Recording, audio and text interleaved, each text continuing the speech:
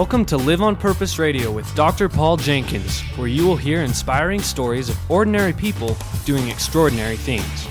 Feed your mind with a regular dose of positive energy and show up for your life every day on purpose.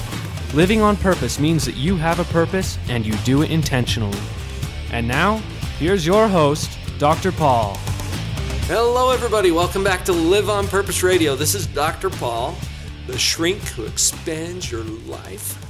And I get to expand your life today with another fantastic guest. Jerry Barrowman is probably best known for his books. Jerry, you've published 17? 17 published. 17 published books, and you've written a lot more than that. Well, that's the hard part about being a writer, isn't it? Yes, I have. Yes, you have, and I've learned that as well. Your books have been very popular. You've seen some success with that. You're coming from the finance and insurance industry, and that's kind of an interesting mix. So my writing is a hobby. I write historical biography, co-authored biography, and historical fiction, and I just love it. Yeah. So people are always asking me, why don't you write a book about life insurance or about the industry? And I go, because then it wouldn't be a hobby. That wouldn't be fun. That's not a hobby. That's work. So I do have this dual nature that it's really enriched my life. I've got to meet interesting people, help some very, very good people put a story out into the world that is inspiring. And had they not met me and had they not worked with me, these are mostly World War II veterans. I wrote a book called Beyond the Call of Duty with Bernie Fisher, who was a career Air Force colonel. He won the Medal of Honor in Vietnam. Oh, wow. Bernie's story would be extinguished, but now it will live forever. As you've helped him to capture it and share it. Right. In a way that resonates with people. Yes. The thing that's really interesting about a book, Paul, is years ago when I was newly married, I was visiting my parents-in-law, and there was a book on the shelf called Papa Married a Mormon. And it was this great story from the Old West where a girl grew up with a dad who was not a Mormon, and her mother was, and she talked about what it was like to live in central Utah. At any rate, I was just loving the book. And as I looked at the copyright, I realized I was reading it exactly 100 years after it was written. Oh, wow. And so the thought that you can create something as a writer that will inspire someone who isn't even yet born, what an amazing opportunity that is. Right. Jerry, you shared something with me recently that has kind of stuck with me.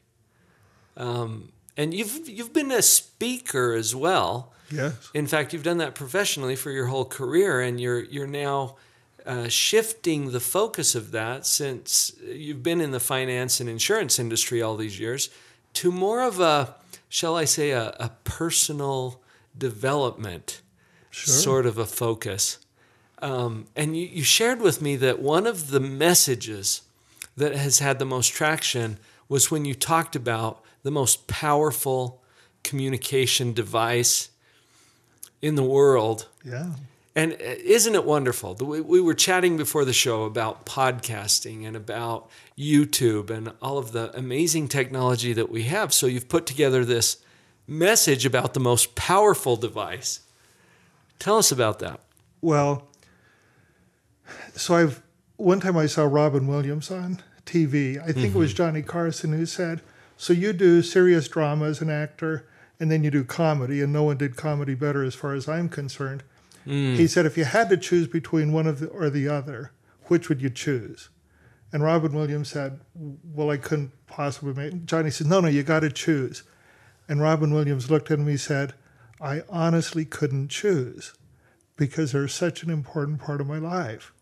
Well, I've always thought if I had to choose between a career in financial services where I've helped people put life insurance protection in place, take care of their families. I paid a death claim just a year ago that kept a business together. Wow. That is very meaningful to me. But then I write these stories about people like Bernie Fisher or Joe Banks, who was shot down, taken prisoner of war in World War II, and had these miraculous experiences that preserved his life. And that story has inspired hundreds of thousands of people. One person wrote me a story after reading Joe's book. Joe, his life was literally saved by a miracle. And he just suffered terribly because as a prisoner of war, he was forced on a 500-mile march in the dead of winter, 1944-45, the worst, coldest winter on record in Europe. And Joe and his other American prisoners were exposed. Well, a fellow wrote to me and he said, I want to thank you for helping Joe Banks write his story. He said, earlier this week, I had resolved to take my own life. Oh, wow. He said, but when I read about Joe and how God remembered him in the middle of war-torn Germany, he said, the thought struck me that maybe he can remember me. Now, what is the value of that letter and that experience? And it was Joe Banks. Joe was a remarkable person whose faith was unshakable, and he's now gone. Right. But his story will live forever. Yes. Because we were able to turn it into a book. So how could I choose? Helping families with finance, helping families with stories like this. And what I finally realized is the thing that everything has in common is stories. That's it. So the way that I tell, the way that I have been successful in a financial career is that I understand the products inside and out. I do a thorough analysis with the clients so I understand their needs and desires. I show them a solution that is always mathematically based. Because in finance, it's always based on a dollar. It's all data, right? It's a dollar. It's how many dollars do you need today? How many do you need in the future? What happens if you die? But then there are always stories that will help people understand how it's worked in the lives of real people. And it's the stories that cause people to take action because they connect emotionally with the solution. And so in my mind, to be a storyteller is the most powerful way of communicating with people there is. Hence, a story is the most powerful communication device in the world. So I put together a presentation. I hope to take it out on the road a bit and start sharing that with professionals in business, because sometimes people are almost embarrassed, like, well, I don't want to come across as sappy by telling a story. I was just in Phoenix about 4 weeks ago. 2 doctors were meeting with an agent of ours down there, and we were trying to explain sort of a technical concept, and the other agent I was working with is very, very analytical. And I said, would you mind if I told you a story that will maybe help you understand how this product works? And my agent sort of bristled like, oh, no. And it was really interesting to me. This lady doctor who's very successful in her career said, I love stories. I would love for you to tell me that story. So he calmed down a little bit. I don't know if you want me to tell you the story. But it was... Well, you have to now. Well, okay, so here was the story. You're a storyteller, Jerry. I have some clients in Santaquin, Utah, who have lots of apple orchards. And it's extremely successful. They were trying to decide whether they should buy a life insurance policy, Roth IRA. We were talking about all these financial things. Right. And I said, so let's talk about tax. I said, suppose the government came to you with this offer, Paul. If you're going to plant a new 1,000 acres, we'll allow you to deduct the cost of the trees and the cost of planting those trees. But when they become mature, you'll pay tax on all the fruit that's harvested for as long as that orchard's productive. The second choice is you can give up the deduction on the planting of the trees, but all the fruit that is harvested will be completely tax-free. Now, which of those two would you choose? And this client said, well, tax-free on the fruit, because that's going to be a much larger number. Right. That we don't have to pay tax on. I said, that's a Roth IRA, or that's a life insurance policy that provides income in retirement, and that's how it works. Yeah. And the client goes, I get it. Yeah. The lights go on. So do you see how a story influences a person's ability to understand a complex situation?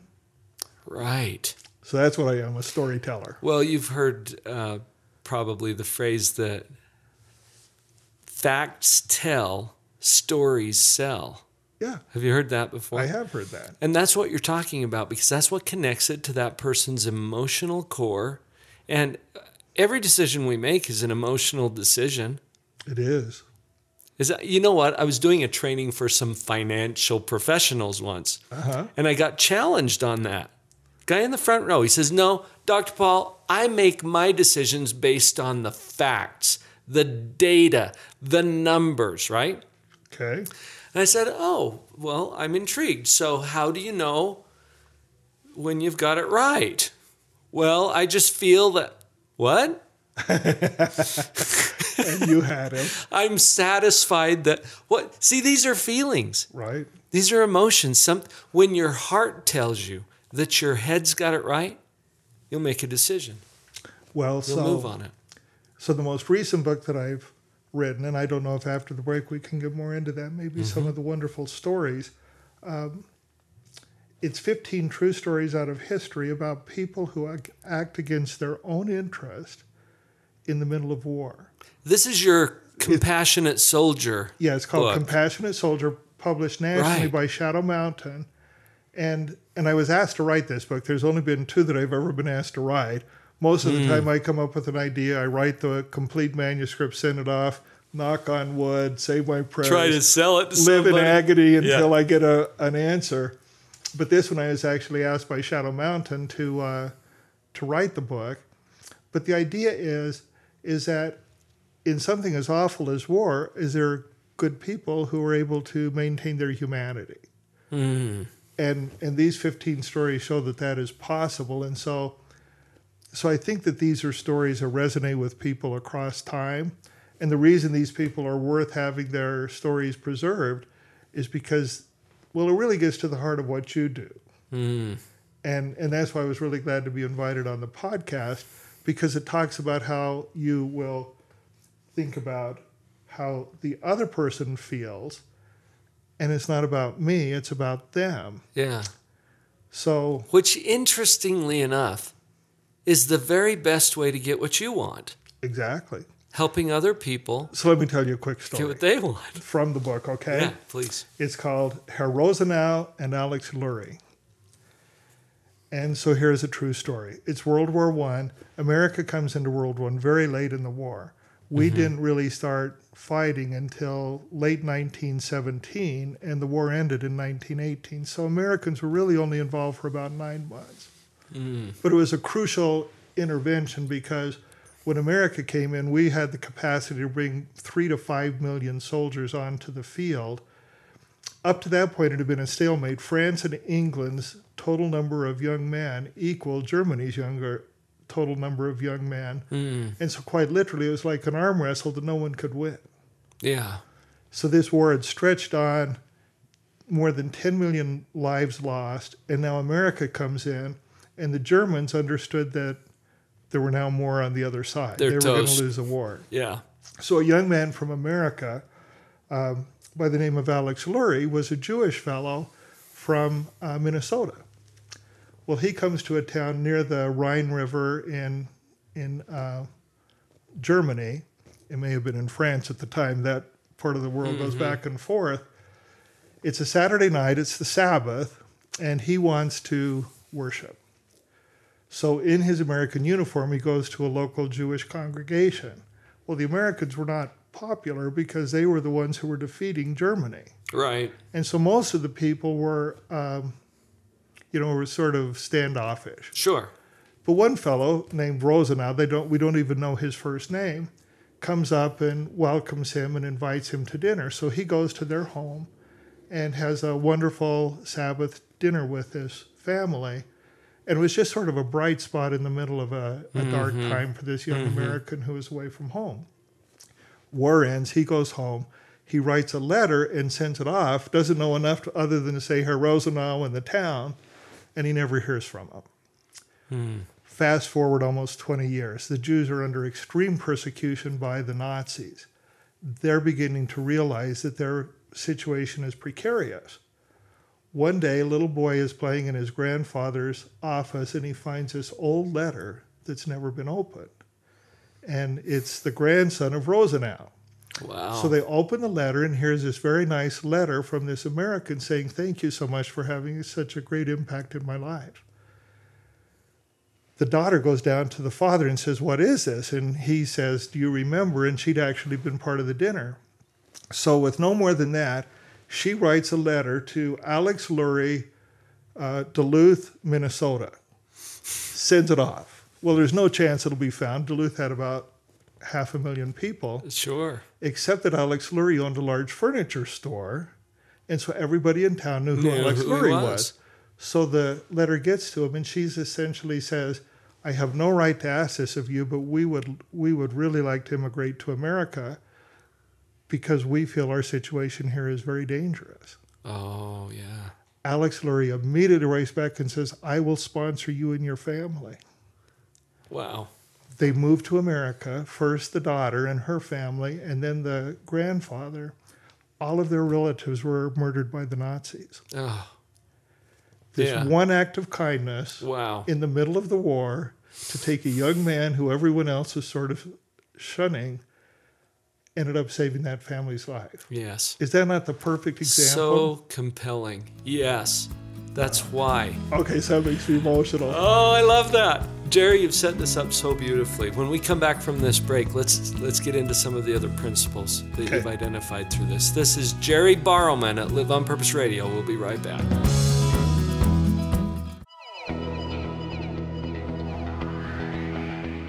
Thank you for listening to Live on Purpose Radio. We're so glad to have you here. Please come by the website, drpauljenkins.com, spelled with a DR, drpauljenkins.com. On the website, you'll have an opportunity to receive a free download. And while you're there, make sure you click on the social media icons. Come over to Facebook, where we will be posting these episodes as well as our YouTube videos and other content and announcements for you to share. Please like us, comment, subscribe, join the conversation. We're happy to have you with us here at Live on Purpose Radio. Let's all support each other to live on purpose. drpauljenkins.com.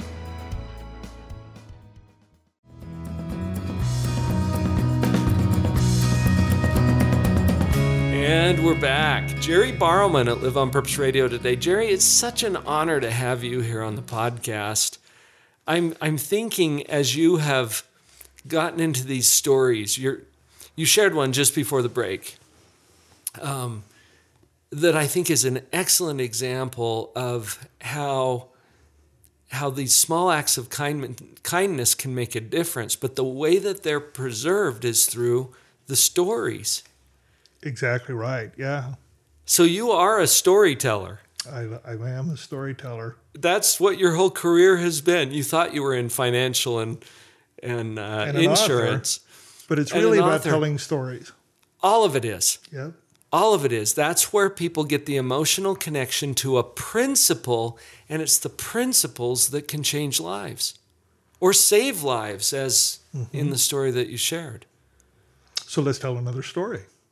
That brings up another story. Beautiful. This is a contemporary story. Okay. So two wonderful people down in Cedar City, Utah, Charles and Donna Cooley, had both been instructors at SUU, Southern Utah University. And they retired. And Charles had been looking forward to it for years, and he was bored silly. So he loved to work with wood, so he started carving out wooden toys, and then Donna would paint them, and they started donating these toys to local hospitals. So if there were children who were hurt or trying to recover, they'd have something that they could play with that was safe and in that environment. Sure. Well, pretty soon all the local hospitals were taking everything they could make. And then Charles happened to be in Salt Lake City and dropped by Primary Children's Hospital to give a few, and pretty soon Primary Children's was saying, our kids love these things.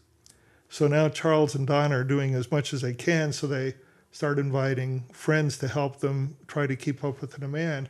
Charles actually invented some wooden toys that severely autistic children or children who had some sort of damage and were not communicative, like a little shovel that they could sit on, and they could manipulate it in such a way that they began to get back the use of their Oh, limbs, and many would start to therapeutic talk. kind of a toy. Yeah. So they started what was called a Happy Factory. And the Happy Factory is active and working today. They've now given out more than 1 million toys Wow. all around the world. So they're toys it's all made with donated labor, with donated materials. And this is just an awesome thing. Well, somewhere along the way, someone said, we'd like to send toys to our soldiers in Iraq that they can give to Iraqi children who have been harmed in the war. Right. And it was just somebody who said, Donna, could you give us a bag, some toys that we could send to our son who's over there? Well, pretty soon this is really there. So now I'd like to read a letter. Okay. So it says, this is from the book, Compassionate Soldier. Bill's aunt and uncle passed along this message story to Charles and Donna Cooley. Our nephew who is serving in Iraq shared a very touching story. The last patrol they were on, they investigated a safe house used by the enemy. It had been destroyed by the enemy before they left. The insurgents left behind a mother and her young son in the rubble, both with terrible wounds. Our nephew Bill said that the little boy had most of his cheek and jaw missing. He said what was eerie was that the child never cried but just looked terrified. So while they waited for the medics, Bill gave this little boy the last toy he had with him. He said for as much as this suffering child could move his face, Bill knew that he was smiling. He kept hugging Bill and wouldn't let him go, even when the medics arrived. Bill said the little fellow just clutched the toy to his chest. Other than the tattered clothes on his back, he was pretty sure this was the only possession this child had. So Bill passes on 1,000 thank yous to the toy people from Cedar City, Utah. Isn't that something? Wow. Another story, and this is how I end this chapter. So there's 15 true stories in the book, and they're all just wonderful. So that's the beginning story. Here's the ending story. I received a phone call from my grandson who is serving in Iraq. He said that shortly after they left their base a few days early, they encountered a little girl sitting in the middle of the road. She wouldn't move at our approach, so we got out to talk with her. She pointed to a spot in the road where the dirt had been disturbed. When we checked it out, we found that a landmine had been placed there. This allowed us to remove it safely before it hurt anyone, particularly we Americans. It turns out that the little girl had watched some insurgents place it there the night before, and she knew that it was intended to hurt Americans. While she was talking with us, she was holding a Happy Factory toy tightly in her hands. She said that the Americans had given her the toy, and so she liked the Americans and didn't want them to get hurt. That's why she was sitting in the middle of the road. Wow. Cast your bread upon the water, and it shall come back It gives unto me you. tingles, Jerry. It does, doesn't it? Isn't that something? Yeah. So I love that. So my very first novel was called Till the Boys Come Home. It was about two kids who grew up in Pocatello, Idaho, where I grew up, who go off to war. And war is hard, but you really become connected with the characters. Well, this did very well in the LDS specific market, but I thought maybe it could go national. So I sent it to Shadow Mountain, which is a national publisher. And Chris Schobinger, who is one of their senior managers, got back to me. He says, we feel like it sort of had its play, but we're sort of interested in writing a book about people who act with compassion in war. Would you be interested in doing that? And I go, that would be great. But I had a full-time job, and I was already working on another novel. And I said, yeah, sure, consider me for that. So 2 weeks later, he writes me an email, and he says, so, Jerry, how are you coming with the outline for this book? Oh, I said, he's really serious about this. So you really are serious. So I got pretty serious, and I started finding stories, and that's what led to the publication of the book. So it was really Chris's inspiration. Yeah. The thing that's really cool that just barely happened is I received a call from Blanche Linton, who a remarkably energetic woman, who's on the board, the Utah board of the Freedoms Foundation at Valley Forge. The Freedoms Foundation was established by Dwight D. Eisenhower. He was the first recipient of the George Mennel George Washington Medal of Honor from the Freedoms Foundation, but it was designed to be an educational institution to help people preserve and cherish freedom. Yes. So there's chapters in all 50 states, there's national awards. Well, Donna had read this book, and she wanted to nominate it for a national award.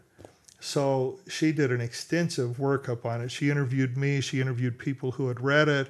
She cited stories, and she submitted that. And I was declared a winner of the George Washington Medal of Honor by the Freedoms Foundation at Valley Forge, which was awarded just recently. And Marcella and I were out of the country. So Chris Schobinger was able to receive it on my behalf. There were almost 500 people at the ceremony. 3 other recipients, and it's because people love stories. Right, stories that touch them. And I think the common element there, Jerry, tell me if this resonates with you, is that there's a principle like compassion. For example, you've labeled this book or titled it Compassionate Soldier. Yeah. Those might seem like an oxymoron to put those two words together, because you think of soldiers, you think battle, you think warrior, you think death and destruction, perhaps. Right. But you can also think protection, and you can think freedom, and you can think compassion. These men and women are giving everything. For what purpose? Well, and these are young men and women who grow up as our children, our brothers, our sisters. Right. Our mom, our dad, these are people. They happen to be people. And they take their humanity with them.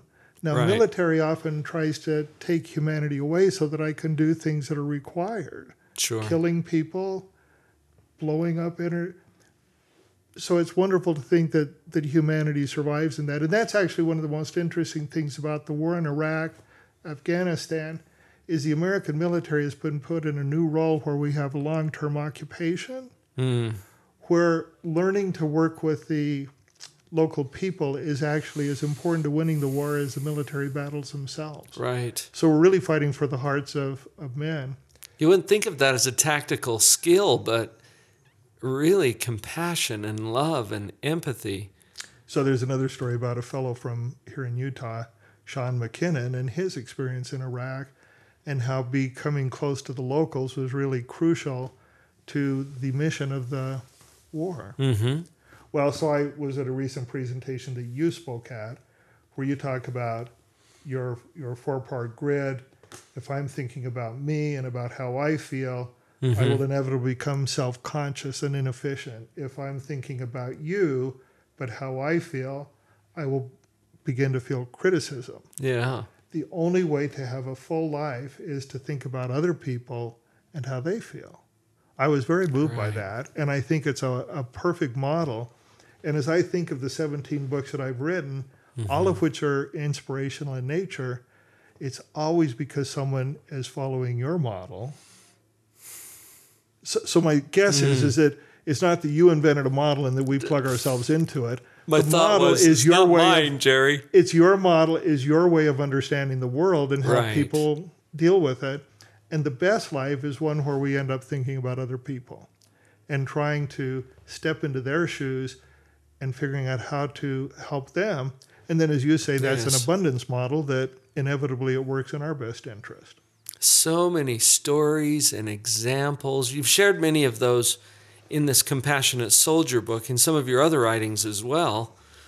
How can people get in touch with you?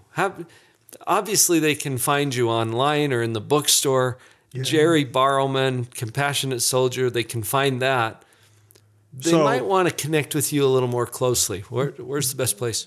www.jerrybarrowman.com.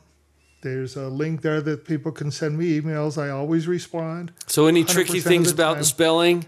Jerry Barrowman at Gmail or at jerrybarrowman.com. Yeah. So it's really Just the way you'd expect to spell it. straightforward. Jerry Borrow Man, as if you're going There to you borrow go. a man. Or you can connect with me on LinkedIn or Facebook or Twitter.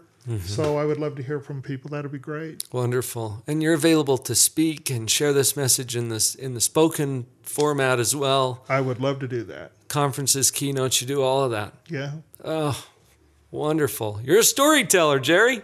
Great to be with you. And it's been a neat experience having you share some of that here at Live on Purpose Radio today.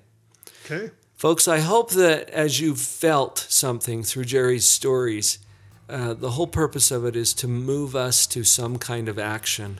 And the principles that you can apply are the same principles that, Jerry, you've identified in your stories. Do something about what you feel inclined to do as a result of this conversation today. Jerry, thanks for being here. It's been a real pleasure. Thanks, Paul. Everybody, this is Jerry Barrowman at Live on Purpose Radio. It's time for you now to go out and live on purpose.